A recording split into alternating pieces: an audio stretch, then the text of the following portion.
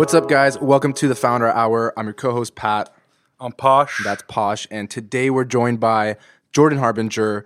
It's awesome to have another podcaster on the platform. So, Jordan, thanks so much for being on with us. Thanks for having me on, guys.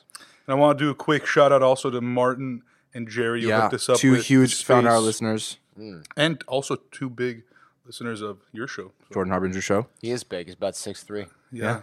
He's about 6'3". My dad joke's on fleek tonight, by the way. Sorry about that. Former Michigan offensive lineman. Got drafted second in the NFL draft, but he said, fuck it, I want to go do podcasts. And insurance. Here he is today. Yep, and insurance. And here he is today. So, Jordan, why don't you tell us a little bit about kind of where this all began, before even your days at the University of Michigan? Where like my life began? Where Jordan Harbinger began. Sure. Yeah. The rough suburbs of Detroit, the not so rough suburbs of Detroit, Michigan. We left all the roughness in Detroit. So I grew up around a lot of people that were pretty successful, but sort of like Michigan successful. So nobody was really thinking entrepreneurially. They were all kind of like, go work the auto industry, go work at an auto supplier. Nobody was like, I'm moving out west to go to Silicon Valley. There was no, I don't even know if we, I don't even think. Silicon Valley? Yeah, I don't even think that I knew about that. It was like big corporations, right? Yeah, I kind of didn't really think, I don't even know if I was aware of Silicon Valley. Mm-hmm. And when I was in college, a lot of the tech people, the technically inclined people, they weren't really thinking like, I'm going to go do something world-changing, startup-y. It wasn't like I'm going to develop something. There were kids that made websites and things like that, but it was like, we're going to make a website for my dad's jewelry business, not like I'm going to make an online commerce website that's going to change a business model. And then even still, a lot of very technically like systems architect type people, they would go work for some auto supplier, a major auto company, or in some cases, America Online, which was in Virginia. Yep. So nobody was like headed to work. Why do you think that was? Like, was it just the ecosystem there? It was the ecosystem, right? So when you grow up in Michigan in the 80s, 90s, and possibly even later, your parents are teachers, auto workers, and not like assembly line. Some people maybe, but nobody's thinking, hey, this economy's going in the tank, because since 1930 or whatever, or 40 or possibly earlier, people had moved to Detroit, and the ecosystem was, go work for one of these companies. There's no way these are going anywhere. Look at all the infrastructure. Everything is geared towards auto. They're not just going to pick up and move. We're still going to need cars. And then it was like, oh, wait a minute. And I will partially blame the unions for this.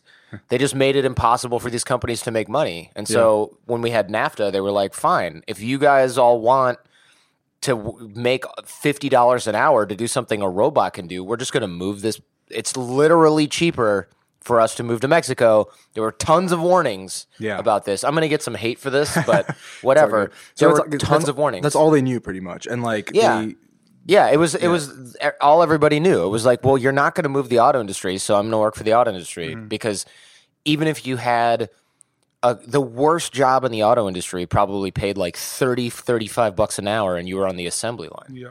So that's everybody, and then you're kind of on this like one side, like, hey, I want to be an entrepreneur, or what was No, I went to college and I was like, I guess I'm just going to get some kind of job. And you were obviously a good student going to the University of Michigan. Yeah, I was okay. I wasn't like, I need to be the best student ever, but I was like, I'm pretty good at school. I'm certainly not good at other things outside of school, so I'm just going to work. I figured keeping doors open was a good idea, which is always, it's kind of a rule of thumb. Yeah. People think like, oh, I don't care about this, I'm not going to work at it. Well, you probably don't have anything better to do. Mm-hmm. So unless you already know other things that you're going to do, you should work at that. And I get notes from people all the time that are like, oh, crap, I didn't think I was going to want to do this. Now I want to do this, but my transcript sucks. And in order to get into medical school, I need good grades, go figure. And that sucks for them because they spend all that other time like screwing off and playing Xbox because they're like, I don't need to put effort into this. I'm going to be this other thing that doesn't require this. And it's like, oh, crap, now I let that door shut. Right. For me, it was like, yeah, I've got to work really hard, but I'm going to have to work hard at no matter what I do. I don't have another thing I'm working hard at, so I might as well try to get really good grades. Mm-hmm. So what did you study undergrad? I know you went to law school after, but what did you study? I made my own concentration. This was kind of like my own hack. I think that's the way to do college. It totally is. the way to And do I just Economy, kinda lucked art, into it. and Everything. government. Absolutely. So what I did was I was like, okay, I like economics. I really hate math. That's a problem because economics kind of involves math at certain levels. But here's the thing with economics, what was interesting was you could do like econ theory, econ theory, econ theory, econ theory, and then you had to take this shitty grinding econ. They called them like weeder courses. That's not a technical term, but basically it was like, oh, you want an econ degree? We're gonna make you go through so much pain. Yeah. What was it called?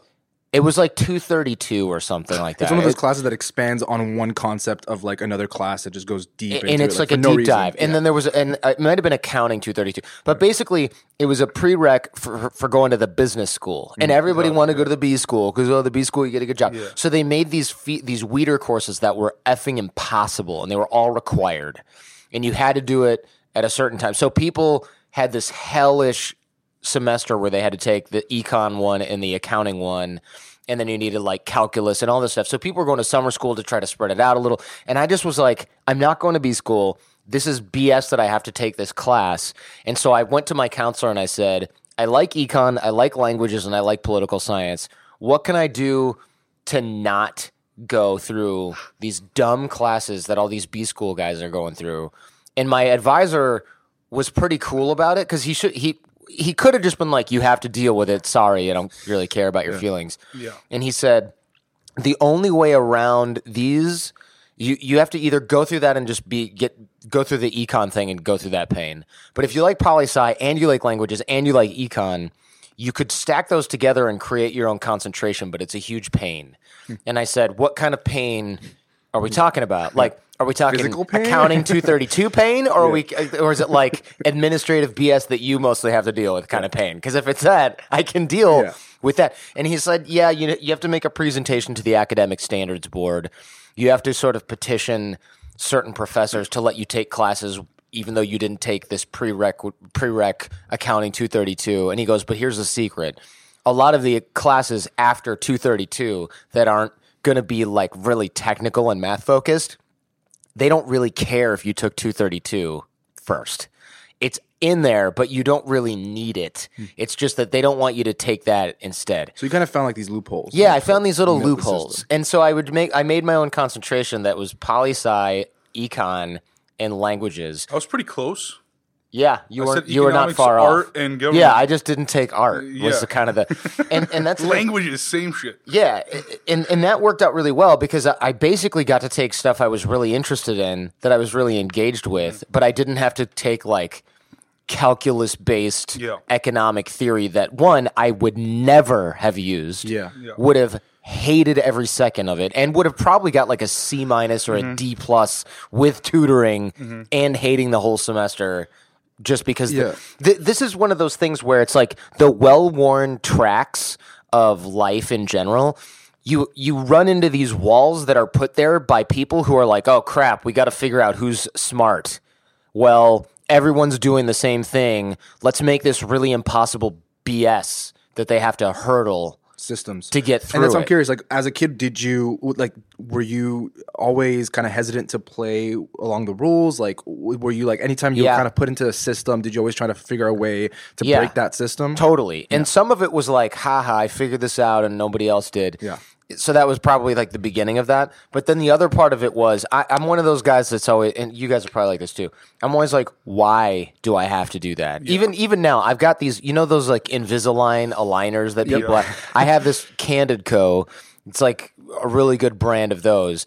And they're like, you have to wear them for 2 weeks before you go on to the next step. And there's like 15 steps. And I go, why? And they're like, because the treatment requires you to wear them for 2 weeks. And I wrote back and I go, if you're just going to say, because I said so, I'm not going to do this. Yeah. Because I said so, that's the way it's always been. That's just the way it is. I'm like, I want to hear from the orthodontist that you have in your office to tell me why it's a bad idea.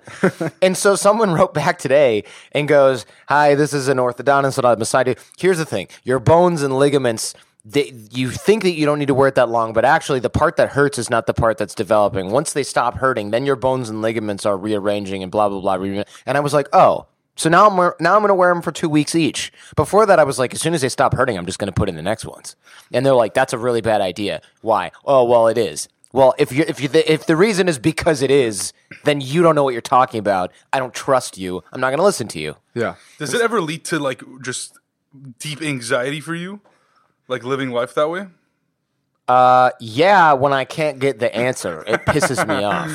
And also, but I've also found that a lot of times people who can't give me the answer, it's because they don't know. Yeah. And then when you go all the way up to the top, the answer is, oh, well, that's just how we set this up. And I'm like, well, I don't give a crap how you set this up and then gave up on yourself because you wanted to go have dinner, and now it's been that way for 10 years. Yeah. Like, I don't care if you set it up because it's easier for you and now you're retired. Yeah. Right. I don't care. I'm not going to follow that set of rules because you said so. Right, because you said so. Like, that was never worked. My parents didn't get away with that. Why am I going to let some professor get away with it? I'm excited for the part where we talk about when you worked on Wall Street. I was literally about to say, I'm curious to hear what you think about law school. That went over really well. Yeah.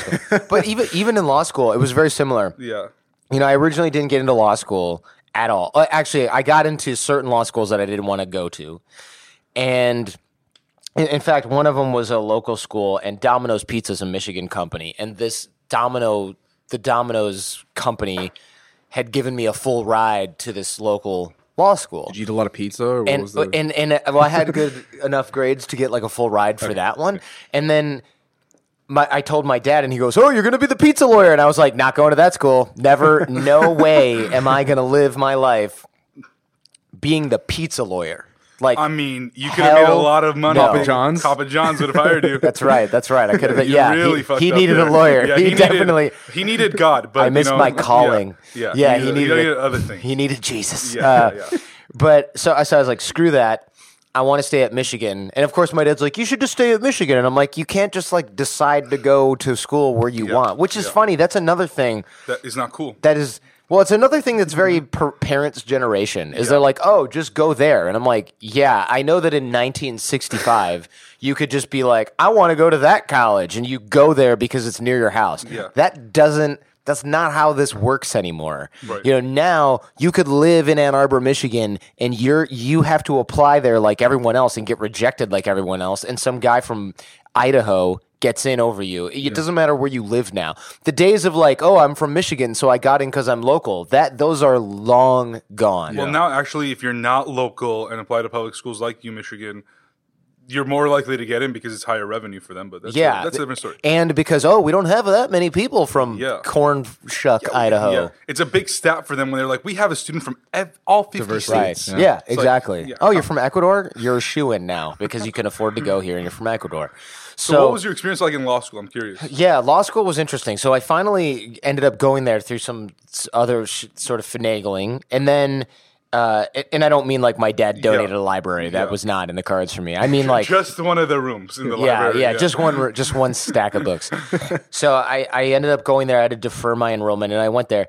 And then I got to this is kind of a funny thing because when I went to law school, I didn't really want to be a lawyer. I went there because I couldn't get a job anywhere else that I had applied, and I mean like Best Buy. Not like I tried to get a job at New York Life and I didn't get it. I mean, like I tried to go to Best Buy and put computers together, and they're like, we'll tell you what, you can work here for 2 years selling CDs, and then we'll see if you're good enough to move up to computer repair. And I was like, I have a degree from the University of Michigan, and I'm selling Britney Spears CDs with a 17-year-old, and he is making more money than me because he's been here longer. Well, that's the problem because you were overqualified. And they're going to fire me because they know I'm going to leave, right? Well, what were you doing in between that time? Did you go like straight into law school like a year later? I went to, I taught English overseas because you didn't need a teaching degree. You could just go. Where overseas? Serbia. Okay. Not Siberia. Serbia. It's in the former Yugoslavia. Yeah. And it was awesome. It was a good time. And so I went to law school finally, and like kind of because I didn't have anything else to do. I was like, I got to get more qualified. And that's another sort of Michiganism, right? Or maybe 90s-ism. Hey, you didn't get what you wanted? You're probably undereducated. Get more education. That will open more doors, which is technically true, but not necessary at all. It's also immigrantism as well. Like, It you have totally, immigrant parents, because they didn't have that, so they think that if you have that, the more degrees you have, the better off. Yeah. Which again, it helps. It's sound logic. Yeah. Right? Like, who doesn't want to hire somebody with a law degree? Right. And that sort of works. The problem is now it's not $30,000 that you paid for that law degree. I was going to say it's like $7 million now. Yeah. So like you want to know what you're I getting yourself went to law into. school too, so you did? Yeah. That's why we're both here. So you come out with crushing debt. Yeah. Whereas before, I think my mom told me, and I'm going to misquote here, but when she went to college, one, I don't think she was able to take any loans. I think she like worked and paid. And then I think you could get a federal loan that was like $2,800, and that covered 3/4 of what you owed the school. Now that's like 3 law books. Oh, that's literally 3 law, maybe 5 books. I remember there were semesters I easily spent $1,400 on books, and I didn't buy all the books. There was semesters I literally didn't buy books. Yeah, I was like, because I'm not going to open it. You know, at one point I just gave up. I was like, fuck that. So it's so funny. I didn't buy my books for the 3rd year of law school, and my girlfriend and her family were like, "He's so smart, he didn't even buy the books." And I'm like, "That's not why I didn't buy the books. I'm actually smart because I didn't buy them. Right. No, the smart thing is I didn't spend the money on the books. Yeah. It's not because I get everything that's already in the book. I definitely don't get what's in the book. It's because I already know that I'm not even going to get one shred of value from the book. So I'm just not going to buy it. Yeah, for those that are in law school now, just honestly don't buy books. Go to casebriefs.com. Free. Maybe they sign Oh my up. God. That would have been We're not awesome. sponsored by Hashtag not an ad. casebriefs.com. If casebrief people are listening, we would love to be sponsored by casebriefs.com. Right. So yeah. Yeah. Quick non-sponsor. There was a lot of like me showing up to class, taking notes, realizing my notes were total garbage, realizing I'd zoned out for 20 minutes, and then being like, "Psst, hey, can I see the notes?" And they're like, "Oh, did you miss something?" And I'm like, "Yeah, like the last 35 minutes." And my friends are like, "I'm just going to send you my notes at the end of the semester." And I'm like, "Awesome. Yeah. I'll still show up to class though." And they're like, "Whatever, man." Like that was my law school career. And it was actually a huge advantage because everybody who was next to me was like, my parents are going to disown me. My grandma's going to jump off the roof of the house if I don't become a top tier lawyer and go work at Skadden Arps. And I was like, yeah, I don't know if I want to be a lawyer. Oh yeah, I'm not going to do on-campus interviews. Yeah, I'm probably not going to really go apply for anything. Yep. And my friends were like, you are dumb and crazy. Yeah. And then during on-campus interviews, I would just show up and like walk around and do interviews with people. And I got offers from each of the people that I interviewed with. And when I asked why, they were like, you're really at ease and you're really personal. And I'm like, you know why? Because I don't care if I get this job or not at all. I have no outcome dependency. I have nothing to lose. Right. So if I'm interviewing and the person's scarfing a Subway sandwich because I showed up and the other guy who was supposed to take my interview slot, it was a no-show. Yeah. They're like, why do you want to work here? And I'm like, well, to be honest, I didn't prepare for this interview because you weren't expecting me. And they're like, that's fair because I didn't sign up for the interview. So of course I didn't brief myself on the firm. And they're like, that's all right, whatever. You can do that later. Tell me why you want to be a real estate lawyer. And I'm like, well, it's really interesting. Working in New York would be great. Real estate's interesting. It's a great market. It's always going to go up. I mean, that worked out. And what could be wrong with that? And they're like, cool. Yeah. You want to fly to New York and do another round of interviews? And I'm like, great. So I remember career services going, wow, you did really well in on-campus interview because you had to report. Yeah. And they had to report who they called back. Like, you did really well in on-campus interviews. And I was like, thanks. And I remember her name was Susan Gindy. She was really nice. She goes, there's just one question I have.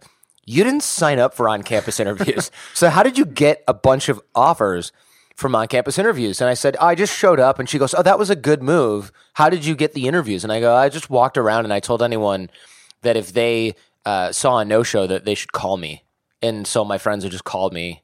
And I stopped by each of the interview rooms and I said, hey, if you have a no-show, here's my phone number. Just give me a call. So I had a full day of interviews by not signing up. And not signing up was actually another sort of hack that turned into a huge advantage because the way that they tried to make everything fair, which I think is BS, they did this thing where, and this will be relevant to sort of the foundery, hacky thing, entrepreneur thing.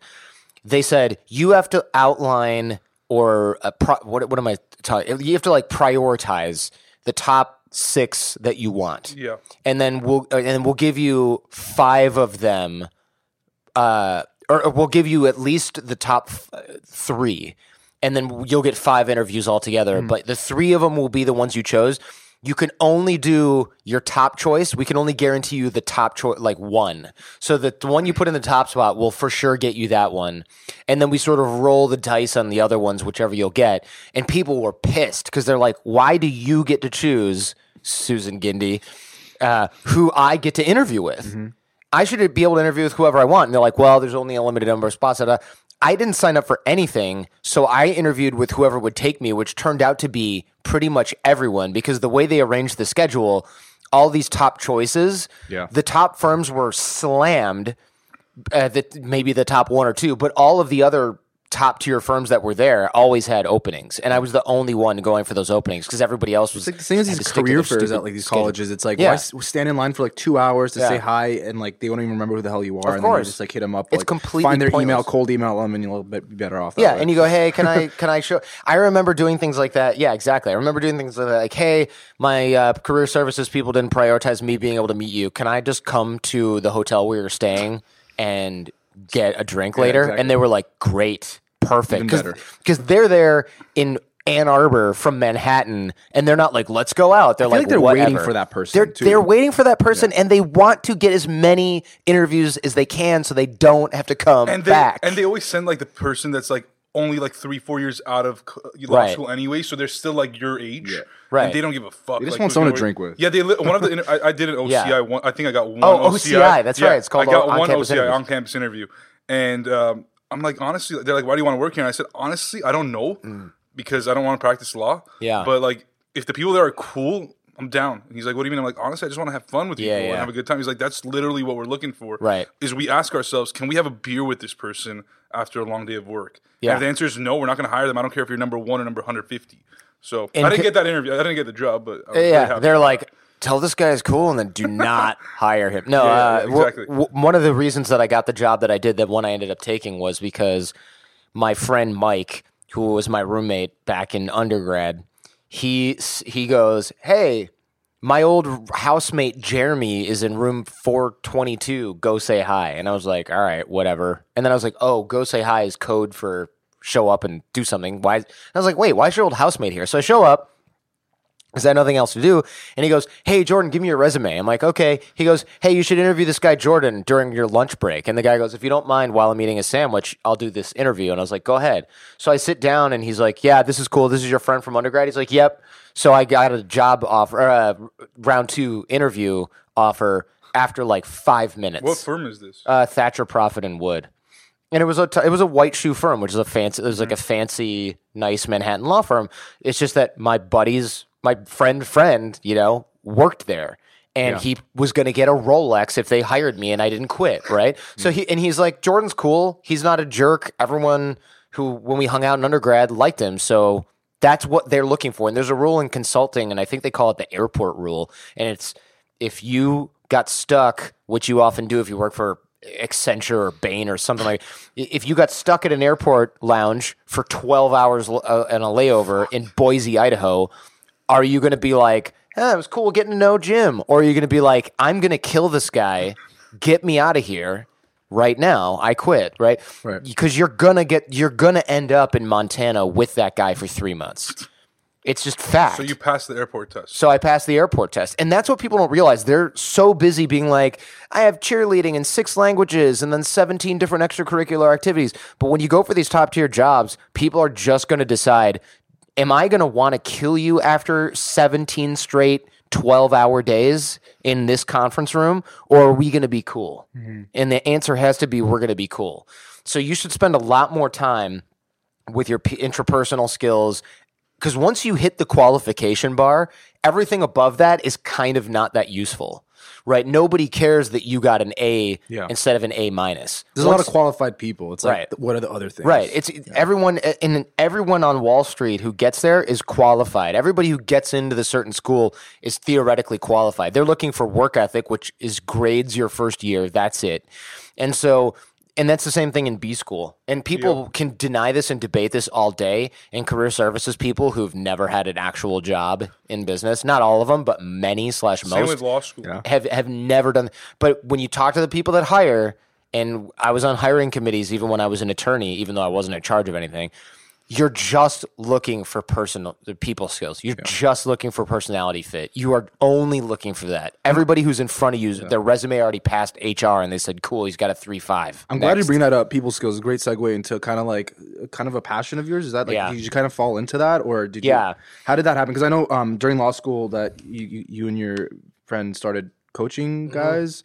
And then started a podcast, which is like early podcast days. Yeah. So tell us kind of about that. This around? 2006. Okay. So what happened was I did my summer internship at the law firm. I was a summer associate. And nice paychecks for sure. Super nice paychecks. You're making like $40,000 in the summer. Yeah, for like 3 months. And you work for 3 months of work. And I mean, work is in air quotes because they're like, we're going to fly everyone to our Hong Kong office on a chartered plane. And then we're going to go do a sightseeing tour. Then you're going to go to the office for like 2 hours, have a nice catered lunch, see a presentation, go like that. You know, that was a whole summer was like Blue Man Group, McCormick and Schmick's Steakhouse, go to London for a week to see the London office and go see the whole city on like VIP tours while stopping by the office. Meanwhile, everyone who works there is like, save yourself, because they know that don't do this. Yeah, don't do it. Don't be fooled. It's like Bird Box. You know, like don't take off the blindfold.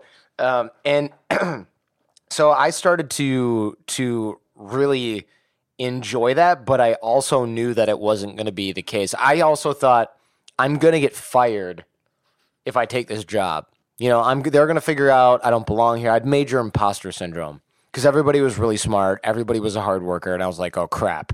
You know, my competitive advantage of being like the guy who can outwork everyone, that's gone. My other competitive advantage of being like maybe of average intelligence in a world where people are like screwing off and are also of average, like that competitive advantage is gone.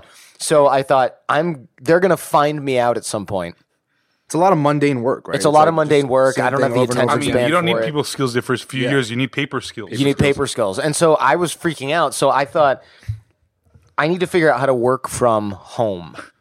And that way it'll take them longer to find out that I'm an idiot, right? When I'm not physically in the office. Right. Give them less time. Yeah, right, like less face time. They'll give me the benefit of the doubt. During that time, maybe I can kind of figure out how to not look like an idiot all the time. So there was a partner, he's a younger partner, and he was never in the office, but he was one of the top paid partners. And he was supposed to be like this mentor for me. And I don't mean like he took me under his wing. I mean, they made him take me out for coffee as like check off the mentor box on your HR. Yeah, on your his CLE. On his like continue learning. It's like, did you mentor someone this summer? And he's like, yeah, I went to Starbucks with that Jordan kid. So yep. Right. And like, cool. So HR was basically like, hey, can you mentor by going to Starbucks in the basement for 20 minutes and answering questions? So he took me down there and I was like, hey, how come you're never in the office, but you're a partner? Do you work from home? Thinking he was going to be like, yes, up, down, left, right, BA, select, start. Now you can work from home, right? The cheat code. So he goes, no, I don't work from home. I mean, I do sometimes. Why? And I was like, because you're never really in the office, but you're a partner. So I kind of wonder like where you are. And I thought like, for sure I'm getting fired now because I just told a partner that he's never there and probably doesn't do anything, and how the hell does he still have a job, right? But he took it in stride, and he goes, "No, I'm actually out generating business for the firm." And I thought, well, how the hell do you do that? So you're doing sales.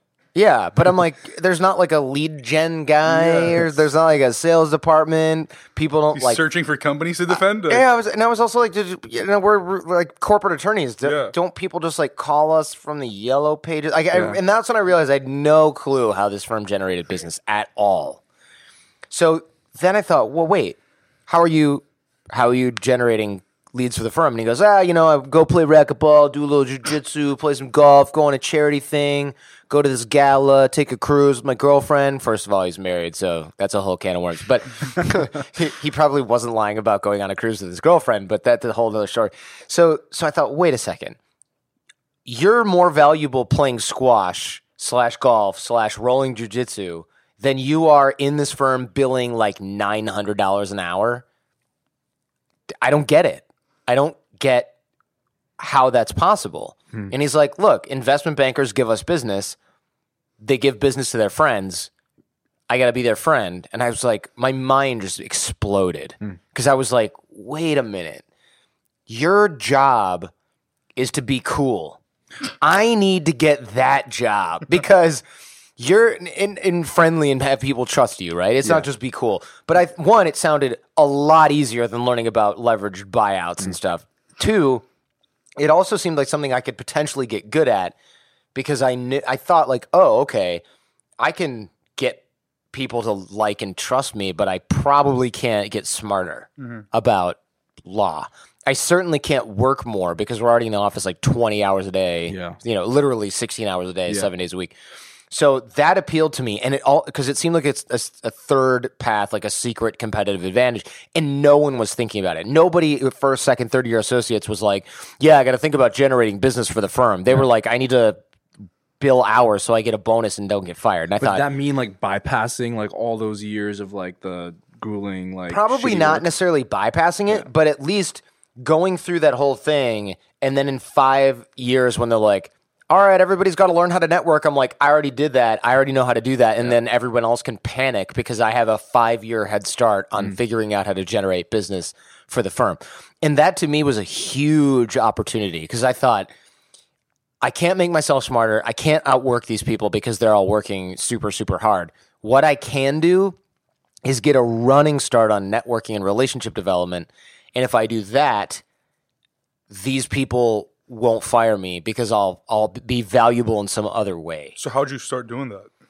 That was the trick. First thing I did was I was like, all right, networking, how do you do it? And it was like, have a firm handshake and look people in the eye. And I was like, what else? Right? Like, what else? And I started going to mixers and stuff, and it was such a waste of time. It was like stale Kool-Aid and like guys in $99 suits, and they're like, everybody introduce yourself, and you're like, hi, I'm a lawyer, and the other person's like, great, I'm a financial planner that has no skills that just signed on to some like crappy company and needs to generate clients like now. Oh, I sell used cars. Like there's all these people in the room and they're all pitching you, and you're just like, why am I here during my 1 hour of free time during the whole day? I'm at this dumb mixer. It makes no sense. So I took a Dale Carnegie class, and that was all right, but it was kind of like teach you how to influence and how to win and how to win friends. But it was also like everybody in that class was pretty cool, but a lot of it was like, oh, I'm here because I work at the post office and I have to give a presentation and I'm afraid to stand in front of the room. And I was like, I'm here because I need to generate business from multi-million-dollar investment banks. And same class. Yeah, and I'm in the same class as like some 55, 65-year-old lady who's like, I am recently promoted here at my job at Walmart, and I'm a team leader, so I need to like be more assertive. And I thought, like, I am in the wrong place. Not that I'm better than any of those people, but I'm in this super high performance role, and no one else was. And the guy teaching the class is wearing like a sweater vest, you know. I'm thinking, this guy's never generated a multi-million-dollar law deal. Yeah. In fact, he's here because he probably is otherwise not maybe employed. Yeah. Right. And I remember the final straw for me was one of the guys was like, the teacher was like, yeah, I'm recently divorced, you know, and I really want to kick off my speaking career. And I think I need to do a book, but I'm going to self-publish it. And, you know, and I'm like, shoot, why am I learning from you, man? Like, your life is falling apart before my eyes. Yeah. And I felt bad, but I was what like, did you expect it would be? Like, who did you I expect thought it to I'd be go learning in from? there and it would be like other lawyers that are years ahead of me, Yeah. doctors and surgeons, and like It's kind of like that at colleges too. It's like some of these professors teaching like really like high level shit, and it's like they haven't really done anything, especially in never done business any of schools. it. Especially business schools. I went to B school. Like, oh, you did, yeah. So yeah, you're thinking like, oh wow, this guy's a genius. Yeah. I can't wait to learn from him. It's And an it's idol. like, how much experience do you have? I took an at PepsiCo? entrepreneurship course. Like the guy had not started. Of course, yeah, never run a So business. this is in how my you life. do what I've never done. Yeah. Go Yeah. do that. No, it's cool. I did a survey about it, and I did a PhD thesis about Have how some data. you know Yeah. markets are created. It's like I'm just going to be over here selling and making money. Exactly. But tell me when I'm wrong. Go ahead. Yeah. Tell me when I'm doing something that's impossible and should stop.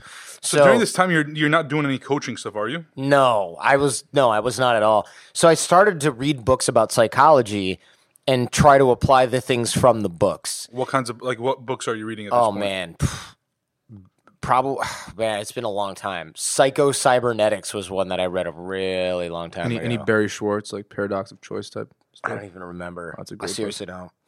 But some of the stuff that was the highest impact back then was people would go, oh, you're interested in psychology? Yeah, and I remember I wanted to learn persuasion. So they're like, oh, here's an NLP book on hypnosis. And I was like, debatably not really science, not debatably, definitely not really science, etc. Not that it's useless, but it's just not science. And I was like, okay. But I was on these like forums with NLP and people were like, oh yeah, I'm also taking this dating class. And I was like, dating class? That sounds weird. But then they were posting these ideas and I thought like, this is really interesting persuasion and influence stuff. Where's this from? And they're like, oh, it's from this PDF by this guy who's with a clearly fake name. And I'm like, send me the PDF. So they'd send me this PDF and it was like nonverbal communication, body language for charisma. And I was like, what? This is for losers. And then I was like, I'll just read it and see what's going on. And I read that stuff and I thought, this is 1,000 times more real and more practical than look them in the eye and have a firm handshake and remember that their kids play tennis. It's like, whatever. This was all like, upright, open, positive, confident body language. Do these 3 things and then back off and then make yourself scarce and then go over here and then generate rapport with friends. And I was like, wow, this is like ninja real world. And the other stuff was just completely fluff based or like one tip. It was like, you know how people write books now and it's really like, yeah, I saw you wrote a blog article on the HBR, but now you wrote a book because you need money. Yeah. And the eight of the 9 chapters are completely not relevant to what the book is. Filler, no chapters. Filler, yeah. So I was like, this PDF crap and the stuff people were talking about online was amazing. So I really dove in headfirst to all this stuff. And then it started to become like dating and pickup stuff. And it was kind of cool. And then this book called The Game came out. And by Neil Strauss, and then that book was all about all the stuff we were doing, and it kind of made us look a little skeezy, but it blew the industry up. And we had just started a podcast about sort of networking. And when you say we, me and my buddy from grad school, and we had started. Well, actually, sorry, we didn't even start the podcast yet. We were just talking about body language and nonverbal communication, and people were like, "Hey, have you read this book, The Game?" And I was like, "Yes." And so we had this whole thing, and people were enthralled by this, and we kept handing CDs of our recorded conversations out to people at the bars and the You and your school. buddy would just be talking? And we would just be talking about body language with like groups of people crowded around us. But what's the point? Like, what are you trying to achieve from this? We were just teaching other people these things that we were learning because people were like, what are you guys doing? Because we were practicing all this stuff that we were learning. So we were like friends of the doorman, friends of the bartender, never paid, never waited in line, got free food, got free drinks all the time. So you're like, I'm learning all this cool shit about how to communicate, how to, this body language, all this stuff. Let's just put it to the test and document it. And people were like, this is really cool. How do I use it to get laid? And I was like, oh, there might be a market for this because everybody's asking me the same question. And you're in law school at this time? I was in law school, yeah. And so I thought we were going to end up teaching networking skills. And what it turned out was that nobody gave a crap about networking. They all wanted to learn how to meet women. Yeah. So we started teaching that. And we started teaching women as well, and it was awesome. And we got this sort of reputation as like these guys that really knew what they were doing, but weren't dicks about it. And so, when The Game came out by Neil Strauss, it just blew up, and our podcast just got super popular. And what was the podcast called at the time? Back then, it was about picking up girls. It was called the Pickup Podcast. Very catchy title. Yeah, very catchy. And it was kind of embarrassing, but I didn't care and I remember career services being like, look, we saw your website. You got to be careful. This could affect your future career. And I was like, God, I hope it affects my future career. Which is a little naive. But I remember when I did finally work at Thatcher, the partners, I just got ahead of it. I was like, look, you're probably going to hear about this podcast. Just told them right and HR was like not cool with it. But the partners were like, we're fine with it. It's totally fine. You kept doing it while you were practicing? I kept doing it, yeah. And the partners, they didn't care. And HR was like, this could be problematic. But the thing is, look at it this way. Now, that stuff is super skis bag. But back then, it really wasn't because we weren't like, yeah, you're going to bag chicks like this. We were just like, hey, if you look people in the eye and you smile and then you keep in touch with them and you send people follow-up emails and you're really nice to the doorman and the bartender and you introduce the women that you're dating to all of your friends and you introduce the women that you're dating to other women that you're not dating, you're going to have a really vibrant social circle. So women who heard this were like, oh my God, guys not being douchebags.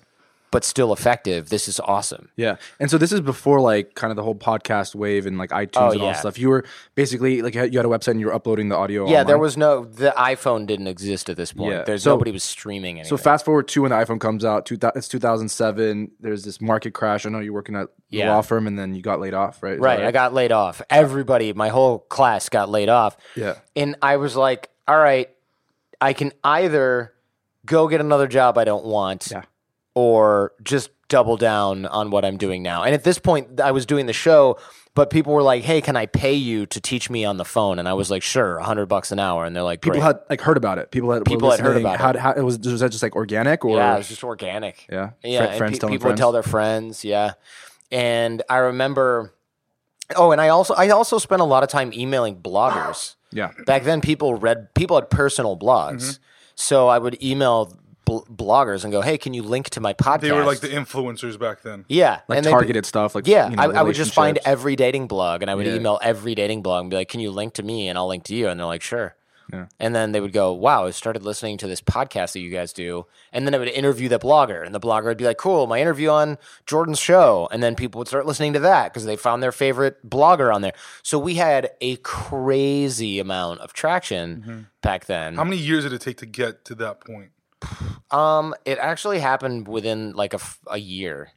But starting the podcast? Yeah, I had a lot of traction and people started to reach out. Not even a year, probably 6 months. And when you say a lot, how many people were listening at the time? I have no idea. There weren't even stats. There was no stats. There were no stats. Yeah, we had but enough people so you knew that there's something there. Like I knew there was something there because people. I remember this mortgage banker from California who was loaded was like, "Can you train my whole team?" And I was like, "Sure." And he's like, "Can you start with me? Phone coach me." And I was like, "Great." It's $100 an hour. And he goes, "Great. Here's $5,000. You need to triple your price, but not for me." And I was like, "Cool. Did you just buy 50 hours of coaching?" And he's like, "Yeah, I'll use it." So I was like, okay. And this is purely like dating for dating? No, he wanted me to train his sales team. He wanted me to train. Yeah. Really, he's like, look, I know you think this is all about picking up girls, but you're doing the stuff that you're doing applies everywhere else. And I was like, I remember going, I feel really bad because you gave me all this money, but I have to give it back because I'm not a coach. And he goes, that's funny you should say that. I've hired all of these expert coaches and consultants. None of them can hold a candle to the stuff you're giving away for free on your podcast. Wow. And I was like, what are you talking about? Yeah. And he's like, yeah, you're talking about real concrete skills, real actual practical information that people can apply. And we'll hire a consultant for $5,000 and he'll come in and give us some bullshit motivational speech. Mm-hmm. And then we're like, what the hell was that? Mm-hmm. You know, and so that's when we realized what we were doing was actually valuable. And it wasn't just valuable for college guys. It was valuable for everyone. And so we just got this massive fan base. And again, I don't know how big it was, but it seemed huge at the time. Yeah. And people were following us, you know, and emailing us like, hey, can you hang out with me for an afternoon for $500? And I was like, that's more money than I've ever had in my pocket at one time as a college student, even a law student. So we really leaned into that. And then I remember one guy was like, hey, I need to do something more than phone coaching because I just need to see it in person. And I was like, all right.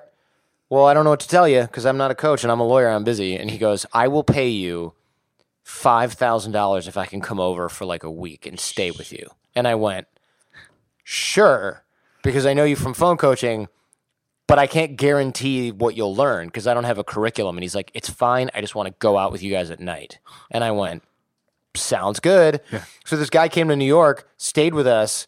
And I had flown in a buddy to kind of keep him company and go out with him during the day because I had to go to work.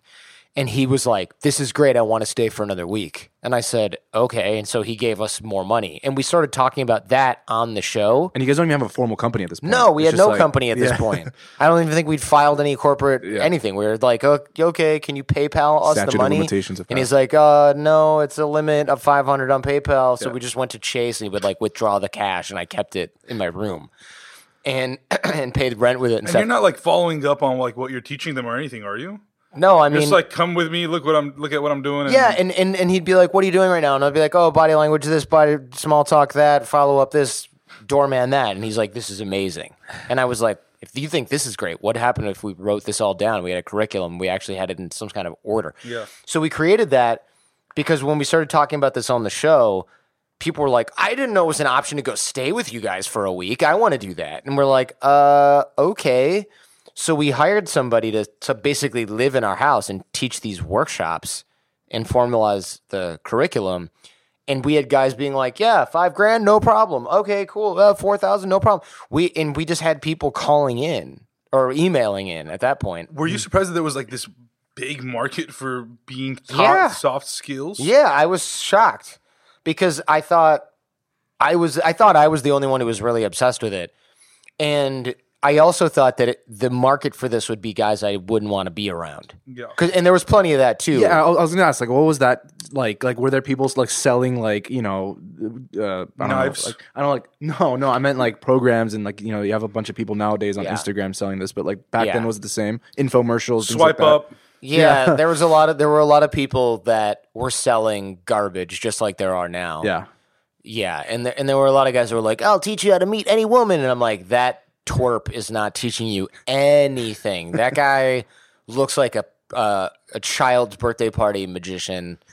He's probably 45 and never touched a woman. He's going to teach you how to make that woman disappear. Yeah. At most. By not showering for 3 weeks straight. Yeah, it was just like horrifying.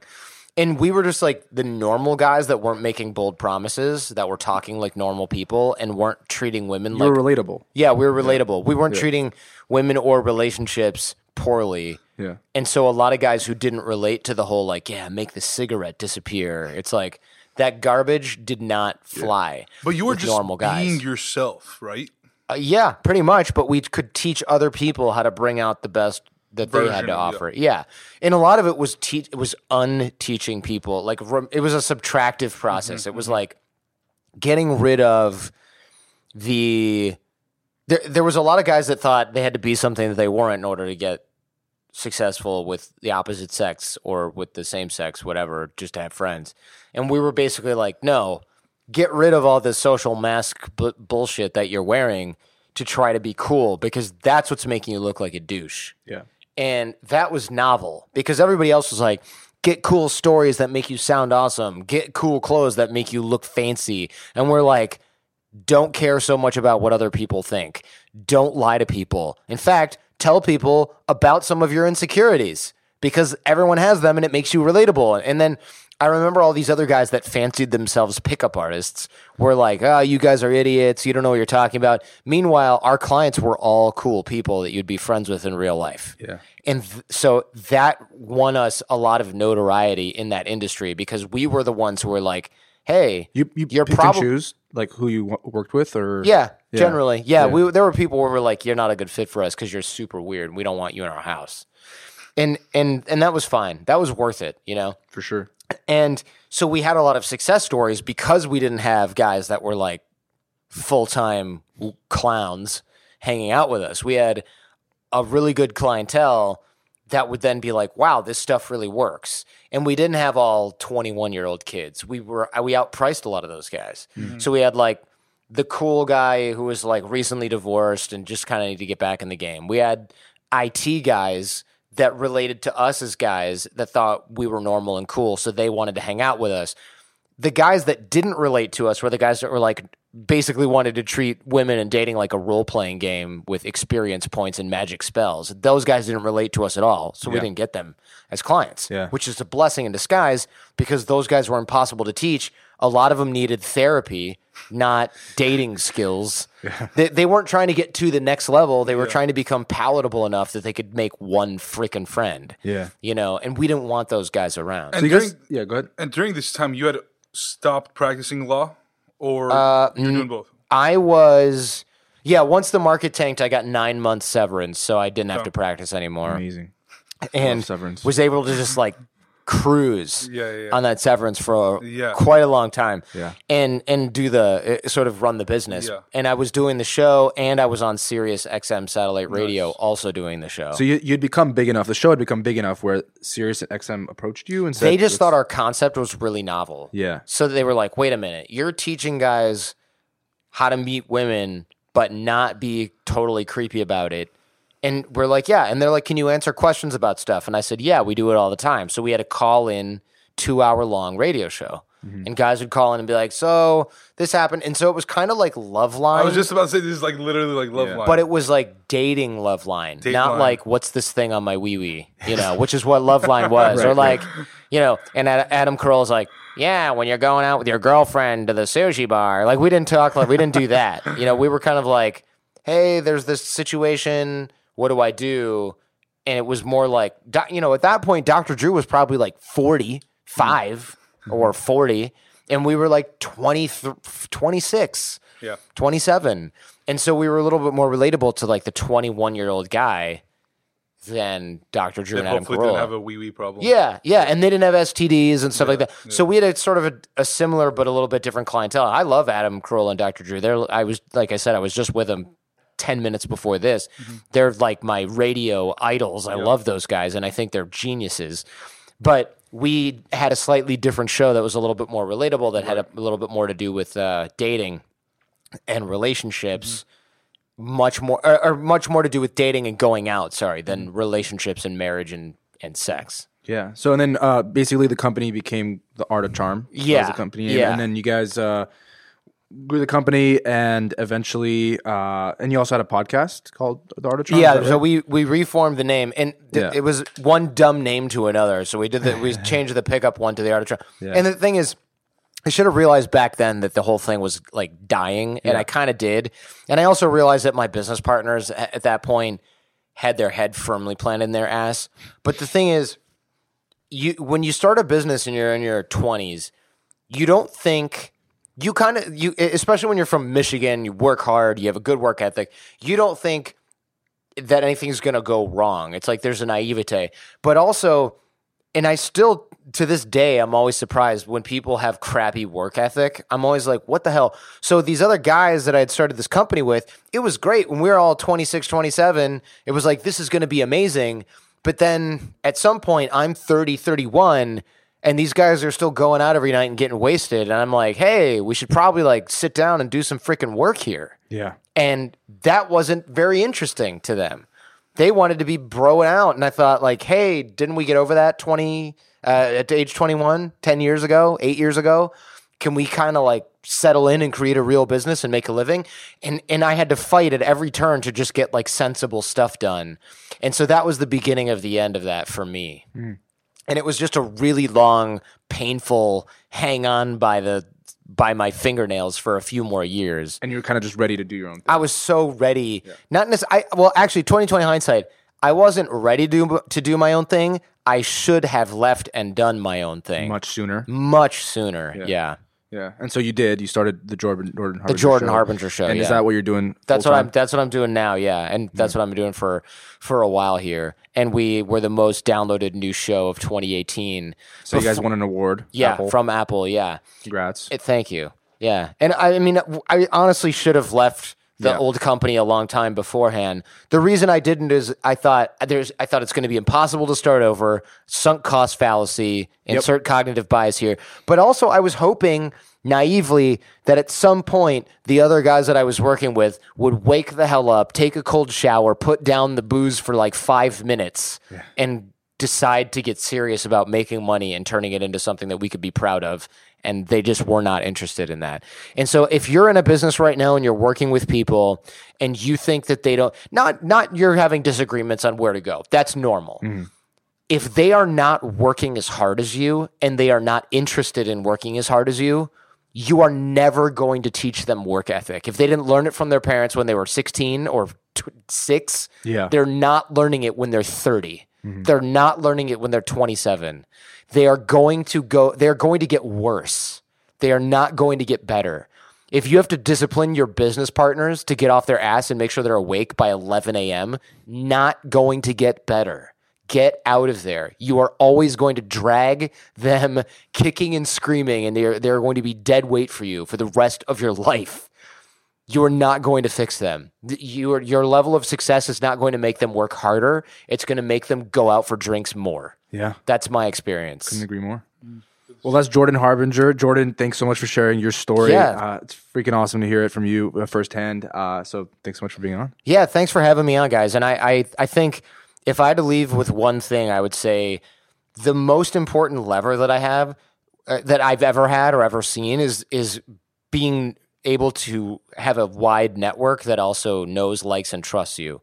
So it's cliche, but dig the well before you're thirsty. Create those relationships now. Make sure that you're busting your ass to help other people without the expectation of anything in return. Make sure you're keeping up with people, even if you don't think you'll ever work with them on anything. Because when I left the old company and started the new one, the reason we were able to scale up so fast is because I called hundreds, no exaggeration, of people for help. And they were like, sure. So if you're, when you're listening to this right now, make a list of like 10 or 15 people that you would call right now if you got laid off tomorrow, and reach out to those people now while you don't have an agenda. Because if you reach out after you need something, oh, it's so awkward, whatever, because you need something and you screwed up and you didn't keep the relationship going. And they know that, and you know that, and you know that they know that, and you feel crappy about it, and you should. It's weird.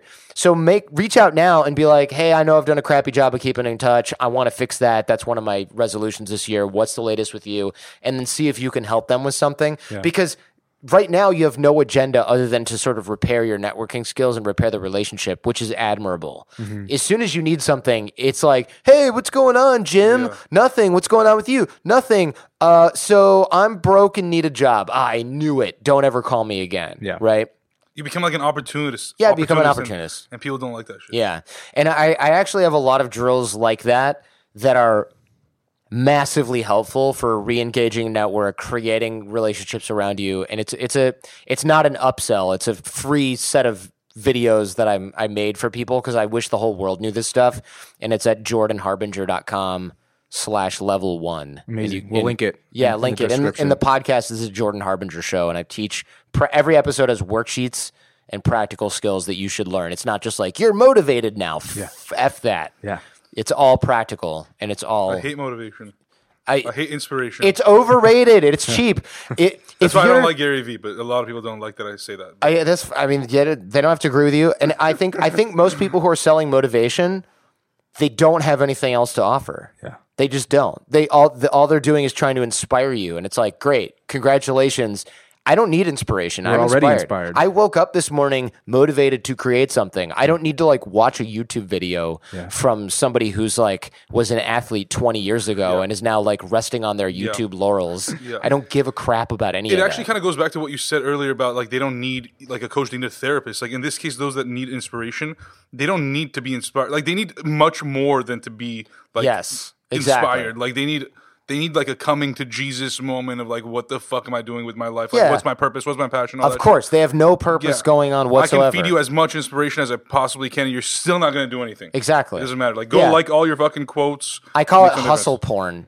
Because you're just getting a fix where you're like, I read this cool quote that rhymed on Instagram, and it was like, if you don't hustle, you're not going to build your muscle. I'm going to make a poster out of that. It's like a smooth sea didn't make for a whatever sailor, whatever the fuck they say. Right? Yeah, exactly. Fucking quote. And it's like, okay, I don't need that. I'm in the car on my way to an actual piece of work that's going to make something out of myself. Exactly. So ditch the hustle porn and get to work. That's my takeaway. That's Jordan Harbinger. Thank you.